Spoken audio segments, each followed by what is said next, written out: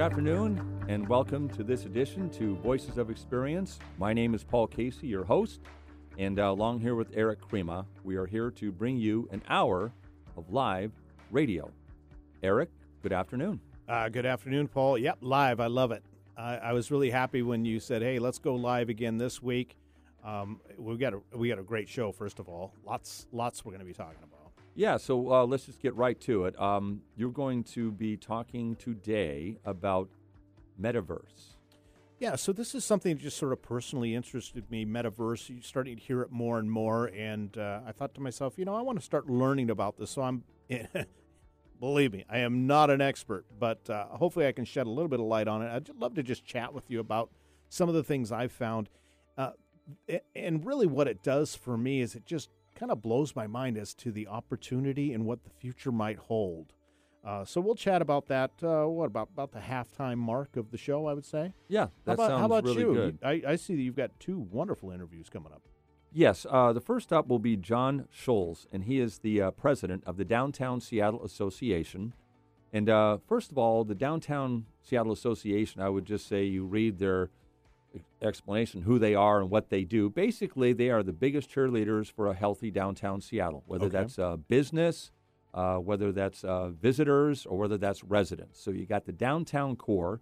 It was founded in 1958. And John, I talked to him about 18 months ago and just asked about what was going on downtown. And as looking back to 18 months ago, it was pretty bleak. Yes. I mean, it was empty, and there was a lot of boarded-up windows. So I wanted to catch up with him now to see how he felt downtown looked now and projecting into the future. So quite interesting interview. I will say it was much more upbeat than it was 18 months ago, but there's still a ways to go. And very timely, a very timely interview to have. I love the fact you're having him back. Right. And, check back with some people after a while. That's right. And, of course, we got Pike Place Markets really going quite well now, very busy, and the cruise ships are coming in. So that's all having an effect on downtown Seattle. I'm also going to be visiting with a Lauren Simons, and she's the CEO of the National Alliance on Mental Illness of Washington. There was an article in the Seattle Times about 2 weeks ago, and it caught my eye because basically she was saying that gun violence is being attributed to mental health conditions or lack of. And she basically was not happy about how people are just knee-jerking that this is a mental health issue. We hear it all the time. And she made some very good points. And whether she made this point or not, I think she did. But, if she says it's only a mental health issue, again, why aren't other countries going through what we're going through, if that's what it is? Everybody has mental health issues in whatever country you live in. Yes. But we're the only country, literally the only country, that has these mass shootings almost on a weekly basis than other countries. And this is an interview I already did, and I think you will find it very interesting. I love that we're, touching on all aspects of an issue over time. This isn't something you hear on other radio shows or television shows, this take that you just said. So I'm really interested to hear this interview. Good. Glad to hear it because I felt the same way. I just grabbed the phone and called the organization and said, I got to talk to her. And we had a very interesting conversation. Well, and we're also going to do Voices of History again, our feature. We're going to cover June 13th to the 18th, and we're going to go from the year 1922, 100 years ago, to 2022. We're going to have about 5 or 6 features on what happened then in history. We move on then to the one-hit wonder, and this came from a soundtrack from a movie starring Burt Reynolds and Jon Voight. And you already know who it is. I think I know this song, You can't give that out. But anyhow, that's going to be at the last part of the show. And so I will give a hint, though. Okay, go ahead. It's one of those songs that as soon as it gets in your head, it's in your head. It's going to stay there, maybe for life. Right, and people will like us for that or they'll hate us. One of the two. Stay tuned. Find out. And the other thing, Eric, we're going to be doing the Tacoma Rainiers complimentary box seats for an upcoming game if you would call into the Voices of Experience hotline and let us know what you think about this show. What do you like about it? What would you like us to do in the future? We're really trying to delve into what the listener wants to hear. That's why we're here, essentially.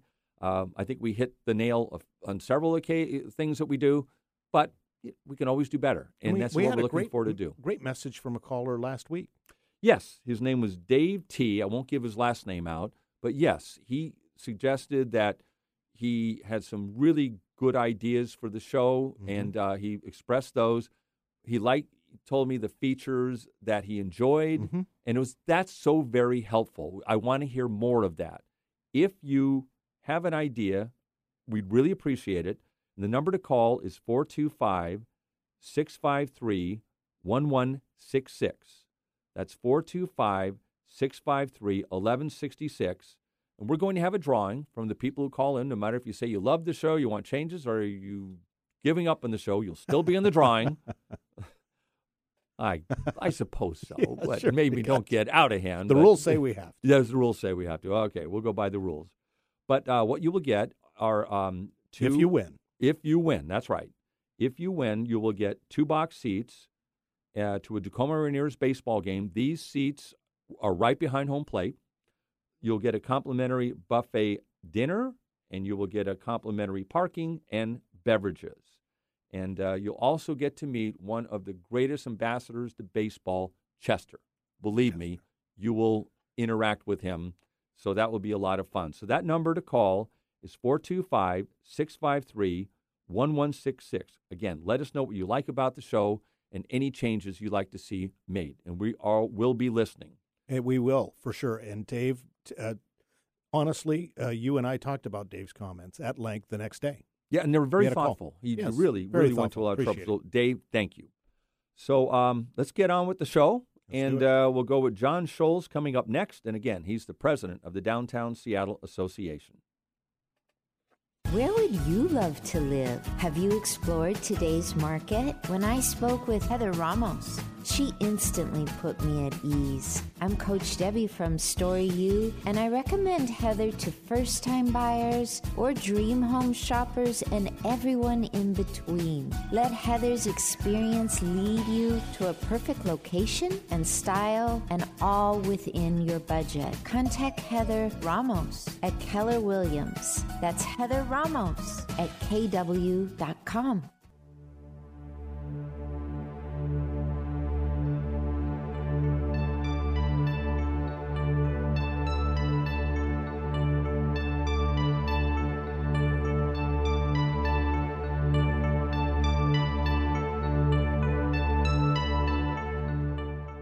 John Scholes is president and CEO of the Downtown Seattle Association. The Downtown Seattle Association was founded in 1958. He was recognized as one of Seattle's most influential people in Seattle Magazine in 1921. John attended the University of Texas in Austin before graduating from the University of Washington.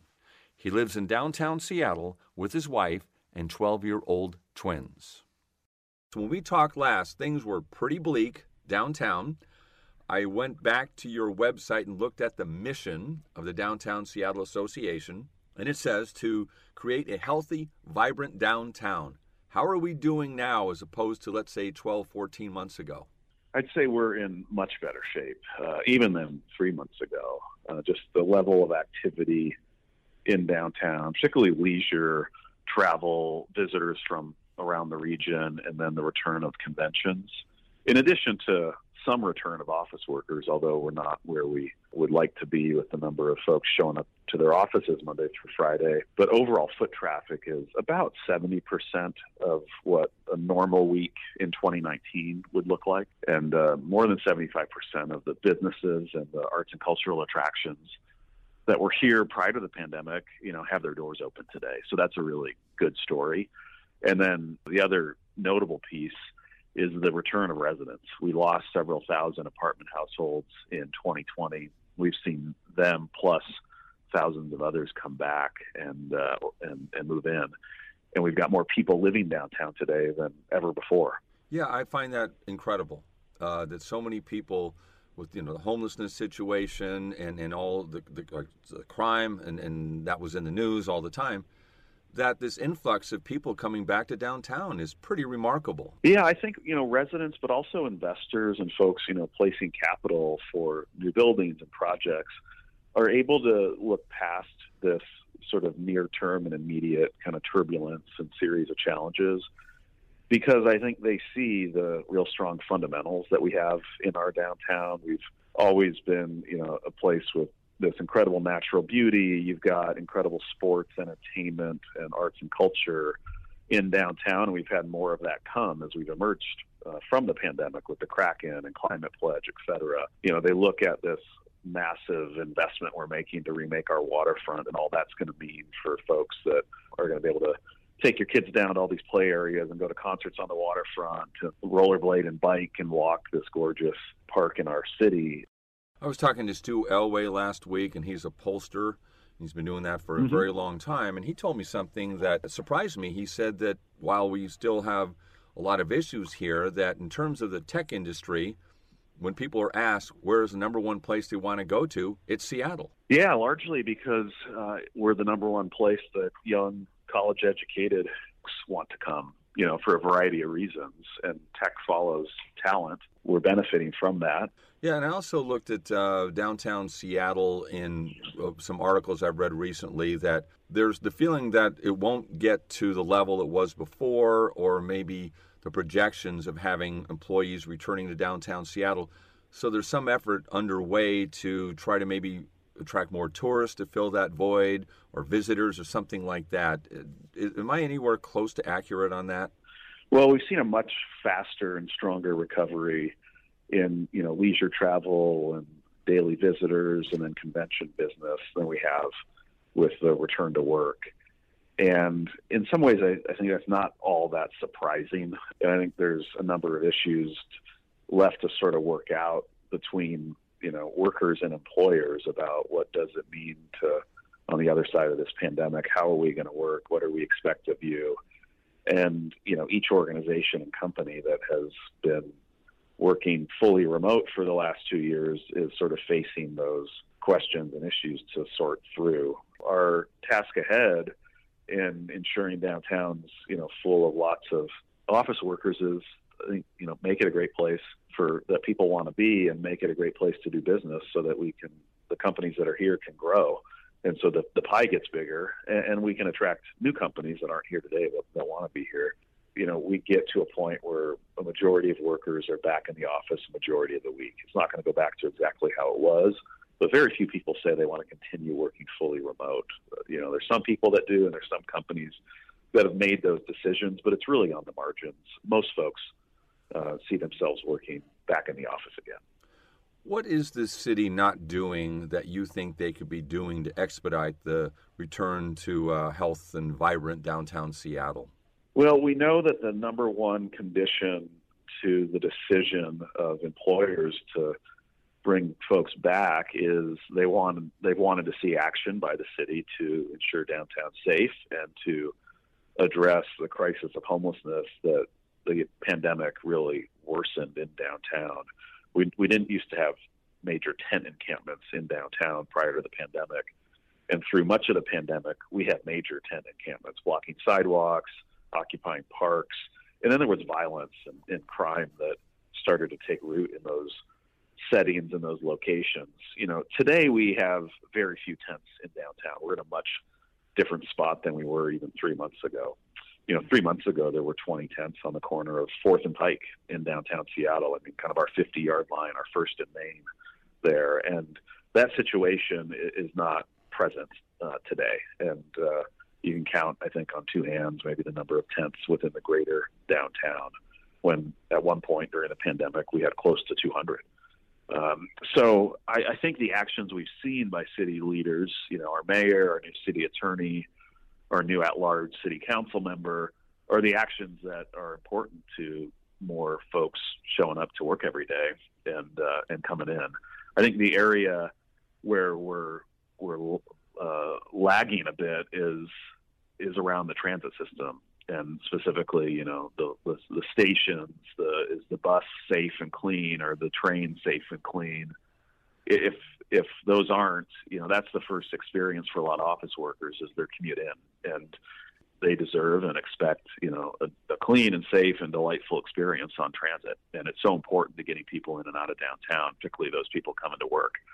And that's where we need more action. But on the issues of safety downtown, on police presence, on stepping up to address the crisis of homelessness and bringing more people inside and addressing tent encampments that are blocking sidewalks, we've actually made a fair amount of progress there over the last 3 months.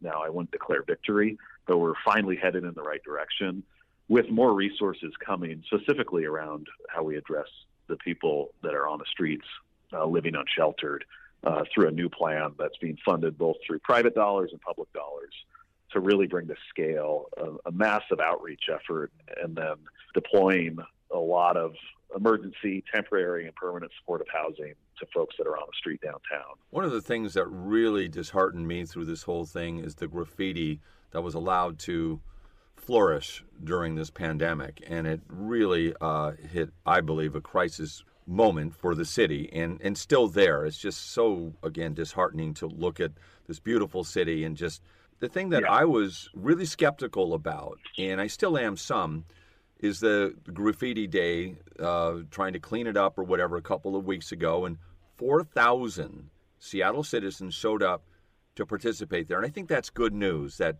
it's the Seattle spirit, why I love this city. That happened. But I don't think it's the job of volunteers to do that so much.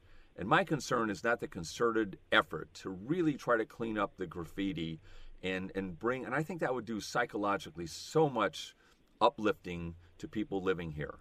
Yeah, I agree. And it was a great day downtown on May 21st and throughout our city. I was down and there were about 1,600 people throughout downtown doing planting and cleaning and painting murals and all sorts of things. And we've made a lot of great progress in downtown. We employ about 80 or so individuals full-time that are here 7 days a week, and they're funded by property owners downtown. And so downtown actually looks and feels great. Where we haven't seen as much progress is on the freeway, and specifically I-5 through downtown Seattle, which just drives me nuts. And it's just a mess.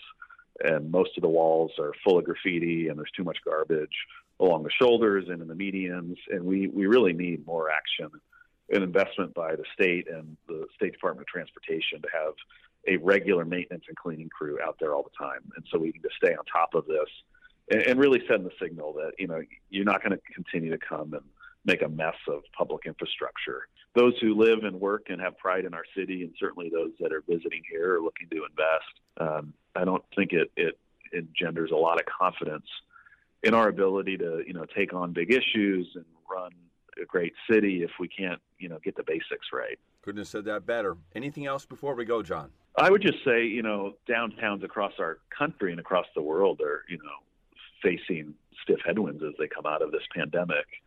And there's not an area, a type of geography that's been more deeply impacted than downtowns, because our job's about bringing people together for all sorts of reasons. So we're competing with lots of other places that are, facing similar challenges. And I think we've got to get up every morning with that, in mind. And there's a lot at stake here. Every great city has a great downtown. That's John Scholes, President and CEO of the Downtown Seattle Association. If you would like more information about the number of programs that the Downtown Seattle Association is involved with, and there are many, just Google Downtown Seattle Association. When a flock of geese knocked out two engines on U.S. Airways Flight 1549 right after takeoff from LaGuardia Airport, who would you want in the cockpit? Captain Sully or a pilot on their maiden flight? If Captain Sully was your choice, then experience is important to you. And that's what Voices of Experience with Paul Casey is all about. People with experience in their chosen fields. A variety of topics are explored, including local and national public affairs, self-employment, travel, lifestyles, health and fitness, history, and adventure. Welcome to this edition to Voices of Experience. My name is Paul Casey. Voices of Experience is simulcast on AM 880 KIXI and 1150 AM KKNW on Wednesdays at 3 p.m. Voices of Experience is also rebroadcast on Kixie Sunday mornings at 11 a.m. Visit voicesofexperience.com and take a 5-minute self-employment quiz. The higher you score on the quiz, the higher your prospects for success. That's voicesofexperience.com.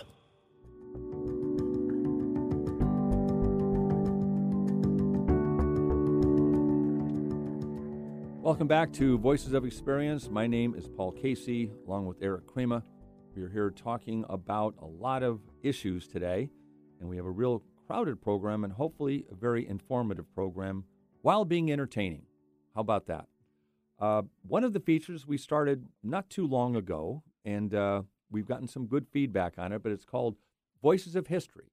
And just talking about little vignettes about time at another long ago. And actually today, it starts in 1922, and it goes like to actually today, 2022. So let's get with the first one, and that started on June 13th, 1966. The U.S. Supreme Court handed down its decision on Miranda versus Arizona, establishing the principle that all criminal suspects must be advised of their rights before interrogation. We've all heard, as a result of that, you have the right to remain silent. Anything you say can and will be used against you in the court of law. It's amazing. It seems like that would have been done so much earlier than 66. I agree. I've got that reaction. And you hear that, Miranda rights. Right. It's Miranda rights. I just know that from, what was that old cop show, Black and White, back in the... Dragnet? Yeah, Dragnet. Yep. Okay. No. It wasn't. They don't read your rights on Dragnet, I don't think, at least the early ones. I'm thinking of Adam 12. Adam 12, okay. One Adam 12. One Adam 12. It's amazing you should say that. I probably haven't looked at that show in 40 years. You got to wonder if it holds up. Right. And it was on last night, and I watched about 15 minutes of it. Adam 12. I should have remembered that. It was corny, but that's okay.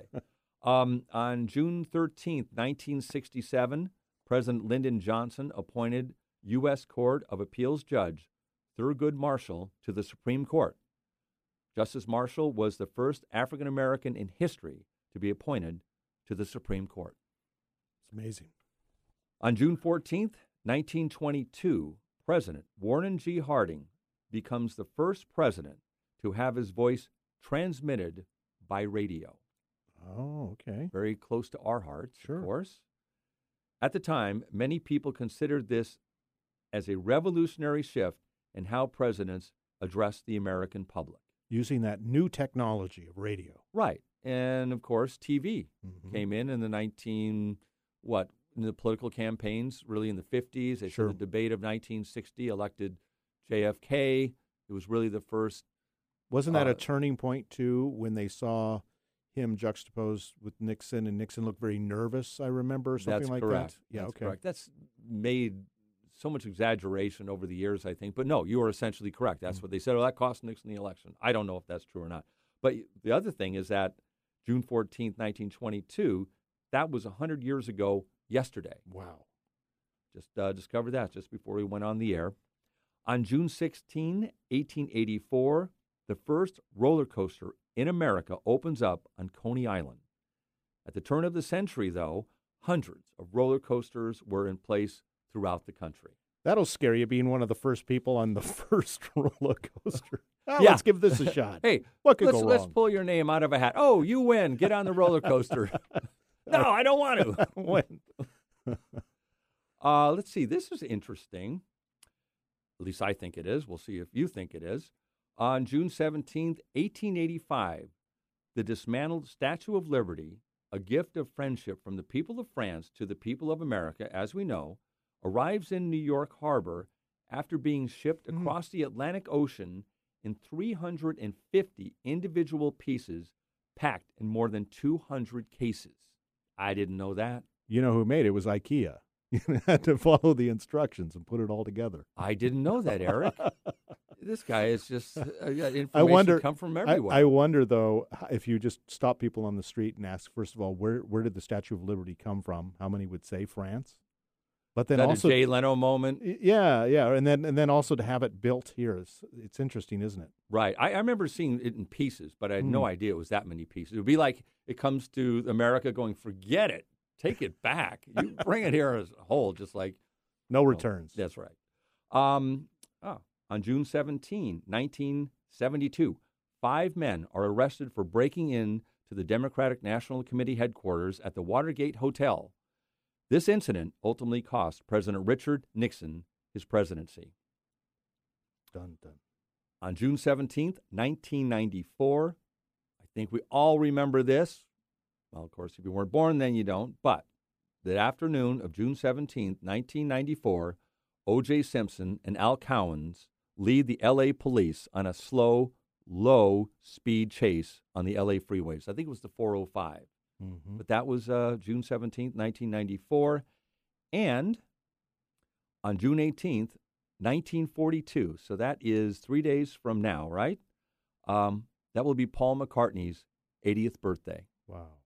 And I did get to see Paul McCartney when he just came here to Climate Pledge Arena in early May. Fabulous. That's all I can say. He did 36 songs. 2.5 hours. That's amazing. Did not stop or take a breath, literally. It was an amazing concert. Crazy stamina. So coming up next, let's get into this metaverse with Eric Kramer. This is going to be very interesting.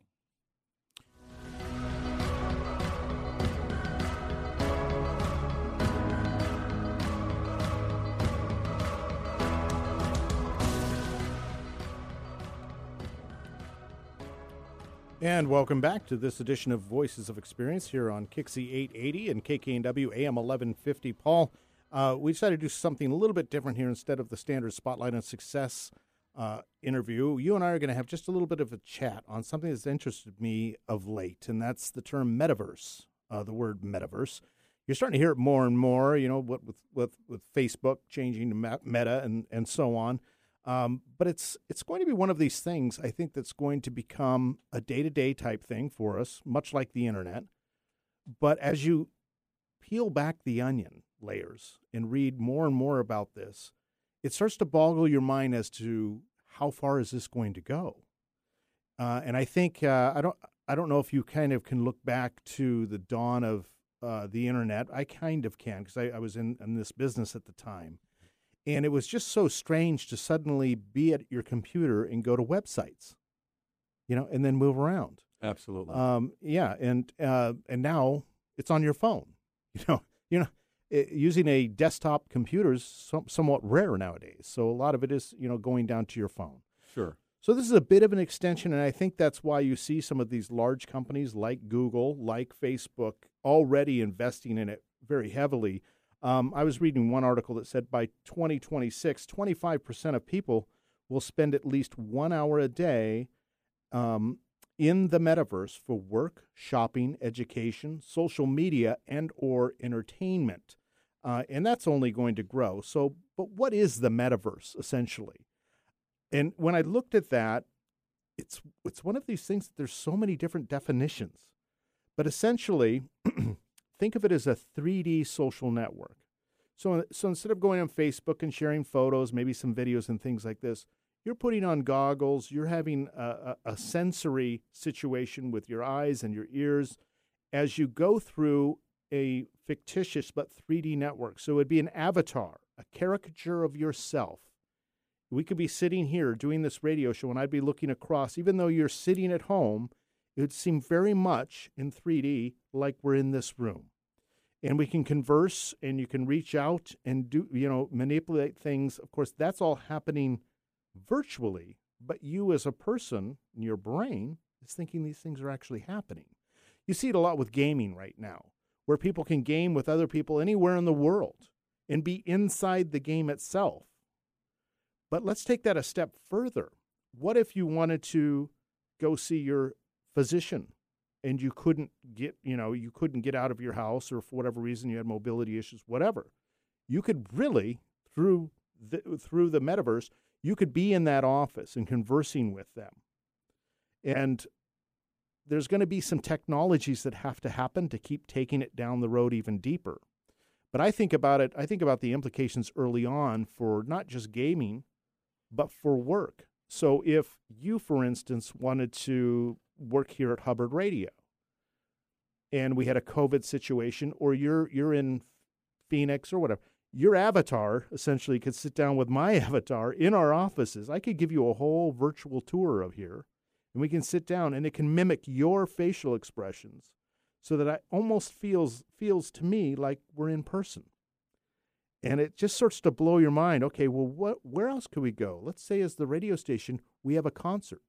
So using Bitcoin or some other virtual money source, some source that is not true money in a sense that we know it in our wallet or even in our debit card, you could go pay for a concert and be in that concert in a seat and looking across at other people who have chosen their own sort of avatar image that is in the seats next to you. It'd be really interesting.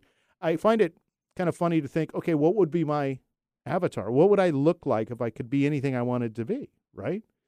I mean, what would you think? I mean, would you make it yourself, or would it be just something different age?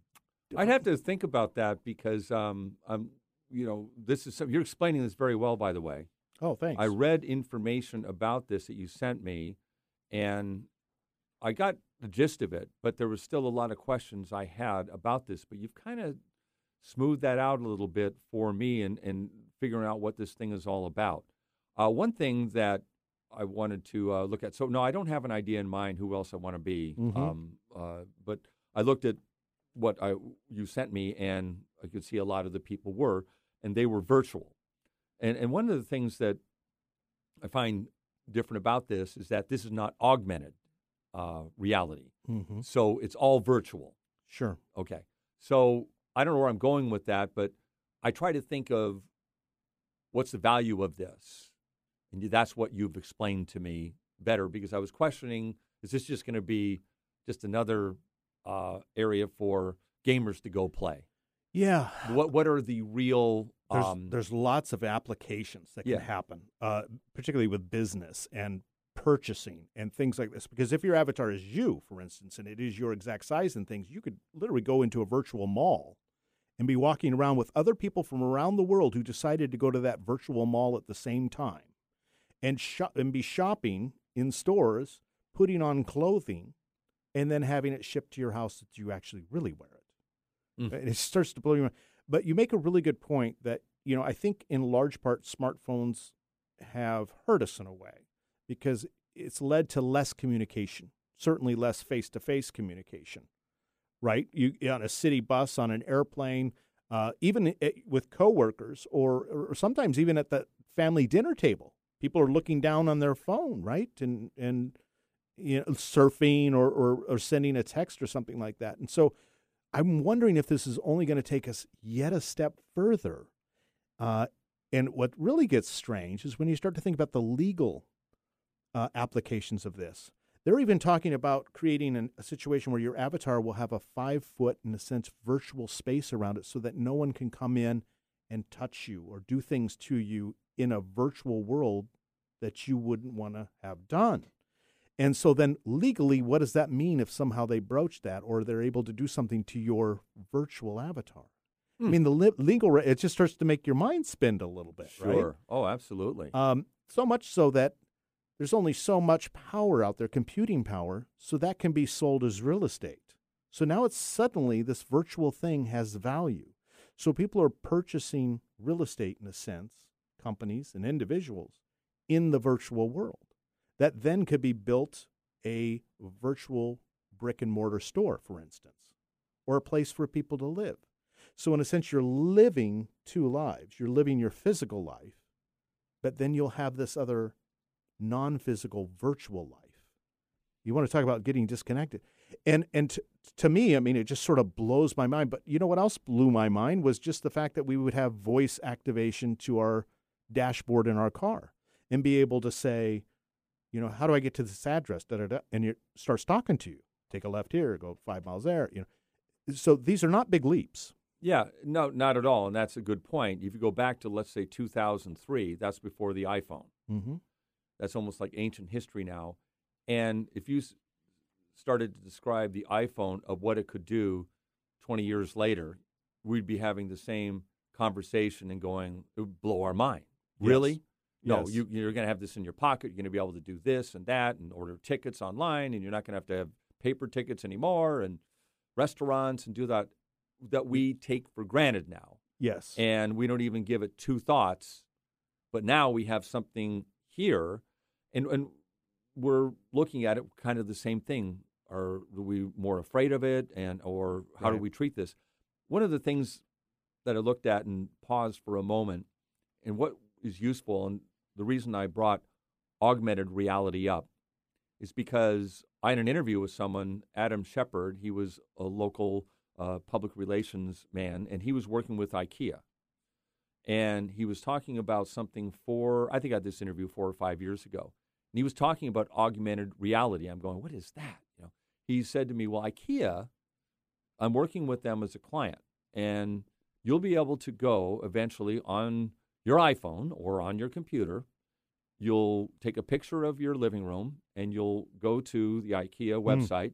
You'll be able to drop a couch in there into your living room, and it will fit right there, so you don't have to drive down. You can see the color, the size, how it fits into your room. And I was going, really? You're kidding? But the thing is, I went on it yesterday. It's up and going. Right. And it works really well. Right.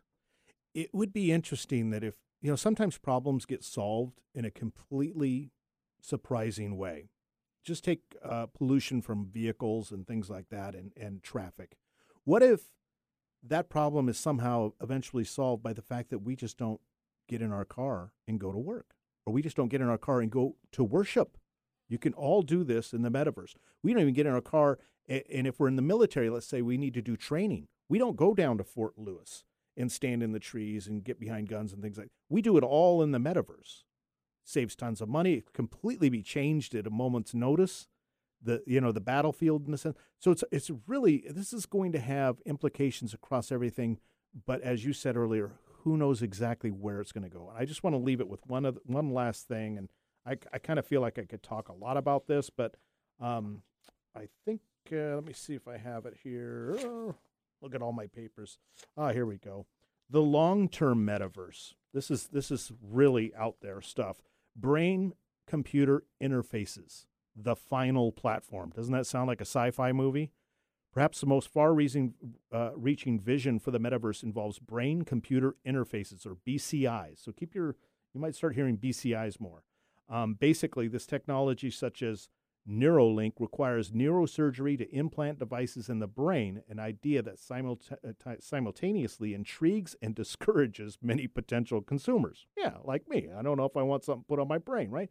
But once that happens, there's no more goggles. There's no more, and think about how it can manipulate then the senses within your brain, because it's just your brain saying you smell this, you hear this, you see this. Wow. So you might be believing this alter reality as much as your real reality. That's kind of scary. Yes, it is.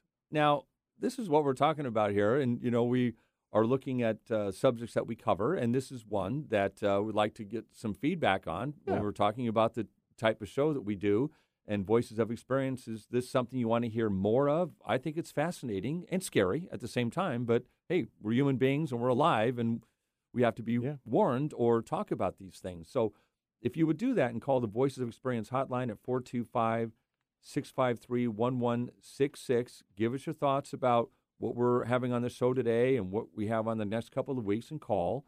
That would be wonderful. That would be 425-653-1166. And again, we'll have a drawing for Tacoma Rainier's baseball game coming up on June 29th. Leave your contact information, either your phone number or your email address. Eric, that was fascinating. Thank you. So we'll be back in just a few moments, and we're going to be talking to Lauren Simons. And again, she's going to be talking about another very interesting point of view. There are 2 outs in the bottom of the 9th. Bases loaded. The Seattle Mariners trail the LA Dodgers by 3 runs in Game 7 of the World Series. Who would you rather see step up to the plate? Mitch Haniger or a promising but yet untested player just called up from the minors? If Mitch Haniger is your choice, that means experience is important to you. That's what Voices of Experience with Paul Casey is all about. People with experience in their chosen fields. Topics explored including public affairs, self-employment, travel, health and fitness, history, and adventure. Welcome to this edition to Voices of Experience. My name is Paul Casey. Voices of Experience is simulcast on AM 880 KIXI and 1150 AM KKNW on Wednesdays at 3 p.m. Voices of Experience is also rebroadcast on Kixie Sunday mornings at 11 a.m. Visit voicesofexperience.com and take a 5-minute self-employment quiz. The higher you score on the quiz, the higher your prospects for success. That's voicesofexperience.com.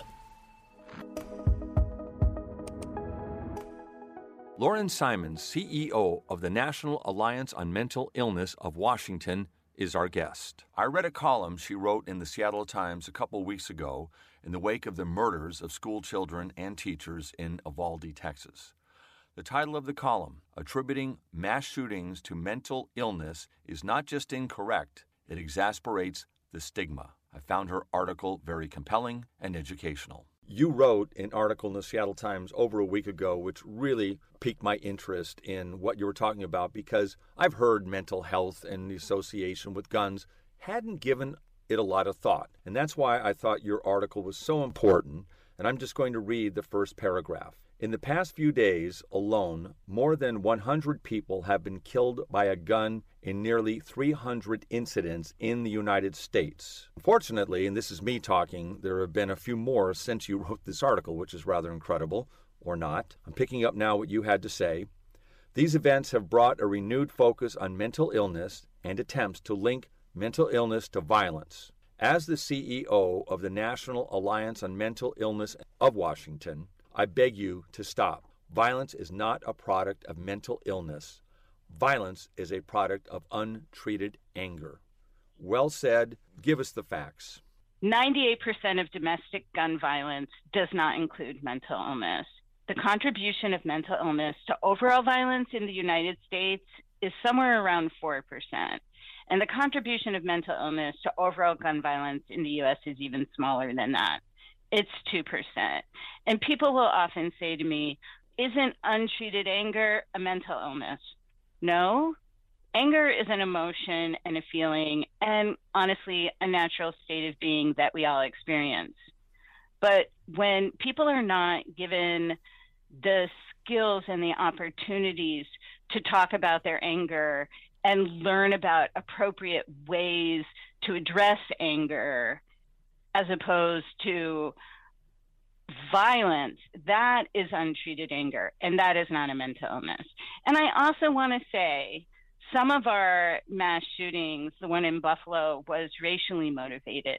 So I also want to say, as I said in my article, hatred and racism is not a mental illness. It's a public health problem, but it's not a mental illness.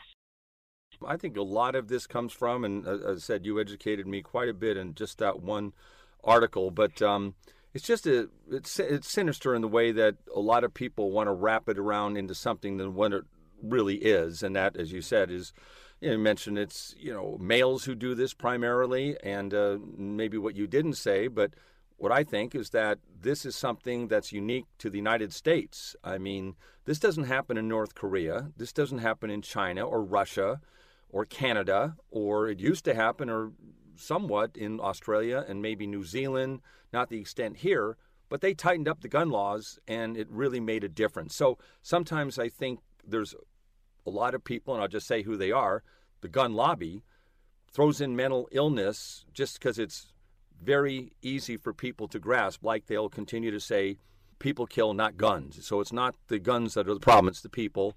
And then the other thing, obviously, is what they say a lot is, well, if you take away the assault weapons, then they're going to come after our hunting rifles. I have not heard one person in my life say that, who are, let's say, they want background checks or they want to ban assault weapons like I do. I don't care if people hunt or not. I don't do it, but this is not what this is about. But it's like this. I think I want to get your reaction to that about, again, it's mental health. So it just is kind of thrown out there, and this is the whole problem. It's not the guns. Is that part of this? You're right. This type of mass gun violence does not occur in other countries at all. Other countries experience the same percentage of mental illness in their populations, and we don't see mass gun violence or even significant gun violence in those countries. And those countries have passed restrictive gun ownership laws. So in 96, you referred to this, there was a massacre at a primary school in Scotland which killed 16 students. That's 1996, and one teacher. And the UK enacted a number of common sense gun-related policies following that shooting.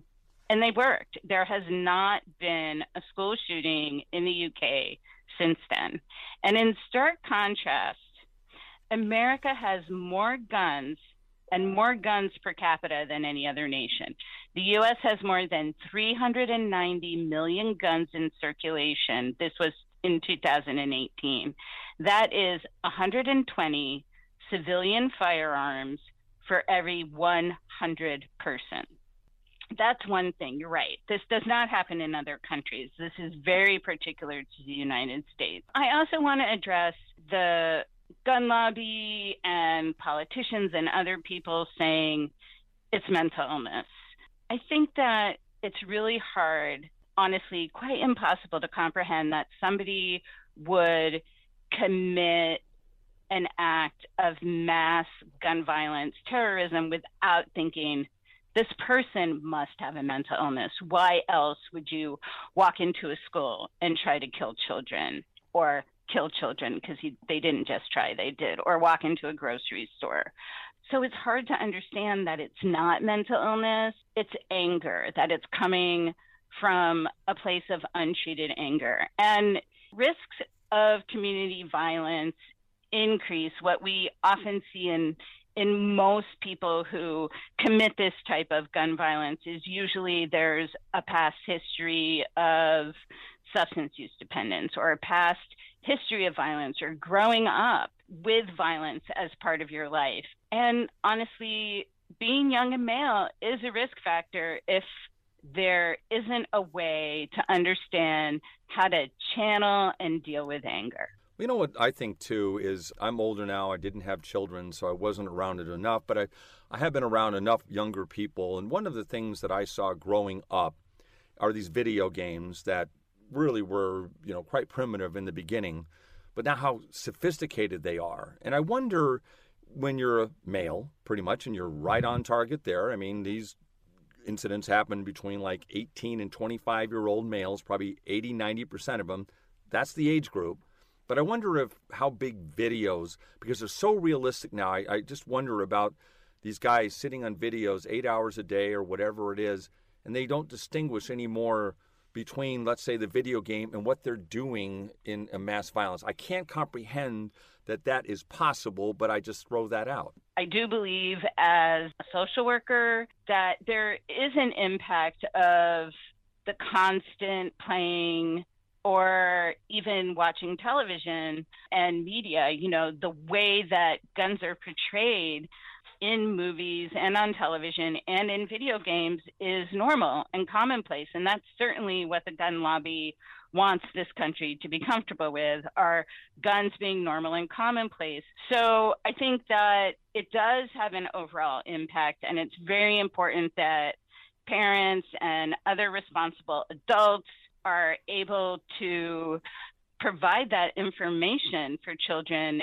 Well, I just read an article the other day that, a policeman wrote, and he said, essentially, we have assault weapons. We're the police. But he said at the end of the day, we have to lock our assault weapons in at the police station and go home. We don't take these things home. I mean, we're well trained, and we don't do this. So why in the heck should an 18-year-old be able to walk into a store, buy an assault weapon, walk out and bring it home, and buy all this ammunition and several assault weapons, or dozens, which you see a lot of these people have? On the federal level, I don't know if anything can get past the Senate, even if it is universal background checks and raising the age to purchase a gun to 21. I think those are the two most potential pieces of legislation that the Senate might consider and pass. And even that is going to be difficult.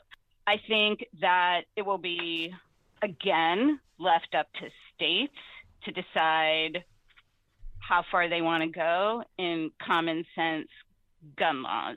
I really think people need to hold their elected officials' feet to the fire. If the majority of the country believes in common sense gun laws, why do we have elected officials walking around saying, no, we can't do that? Everybody has a right to own an automatic weapon. When you mentioned that the majority of the country is for gun control, but they've been that way for the last 40, 50 years.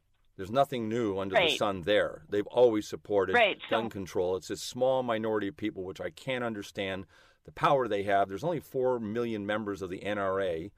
I know and they're just a front group for the gun manufacturers, but I can't understand still how this continues to occur. I think there should be a National Emergency Act passed, and these guns should be seized. And that's all there is to it. And we're at a point now. I don't know if this is not a national emergency. I don't know what qualifies that. And there is a law to do this. It was passed in 1976. I'm not going to get off my own tangent here, but that's where I think we're at. I am tired of this continuing. All the people are for this, and it's not happening.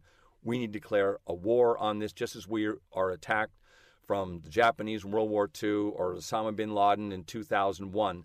These are domestic terrorists, and they need to be held accountable, and now. Definitely is domestic terrorism. I agree with you 100%. Tell me what the National Alliance on Mental Illness of Washington is. What do you do, and who do you serve? NAMI Washington is part of the nation's largest grassroots mental health advocacy organization.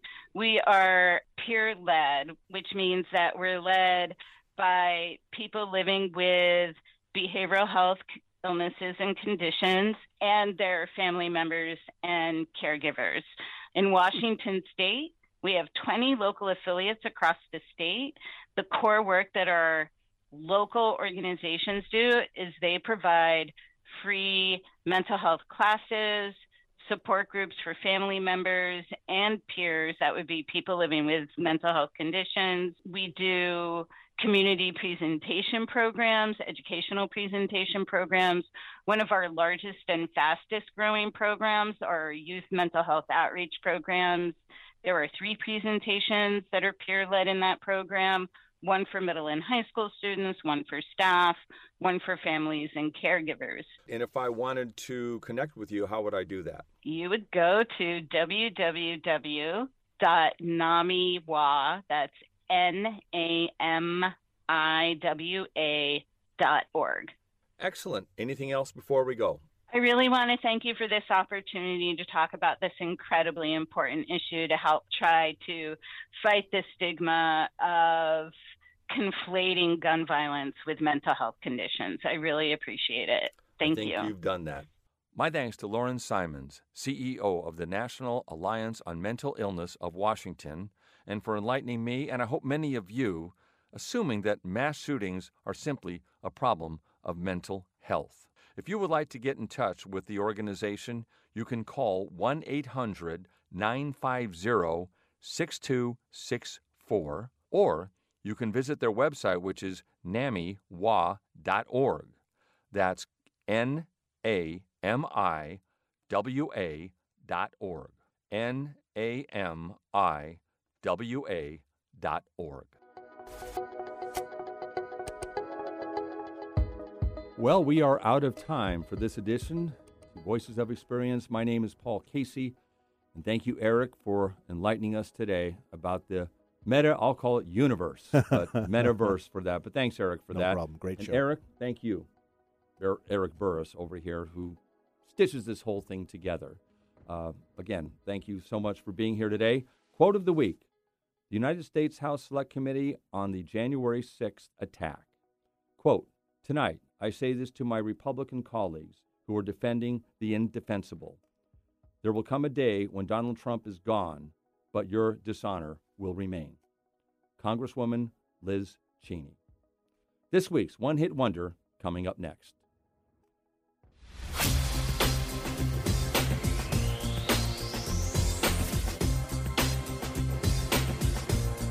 This week's One Hit Wonder is a song that was originally composed in 1954 by Arthur Guitar Boogie Smith. The composition was originally aired on an episode of The Andy Griffith Show in 1963. The song rose to number 2 in the Billboard Top 100 in 1973, and it held that position for 4 consecutive weeks. This would not have been possible had the song not been featured in a dark but unforgettable movie starring Burt Reynolds and Jon Voight. As a sidebar, the song was used in the movie without Arthur Smith's permission, and Smith won the lawsuit. From the 1972 movie Deliverance, Dueling Banjos.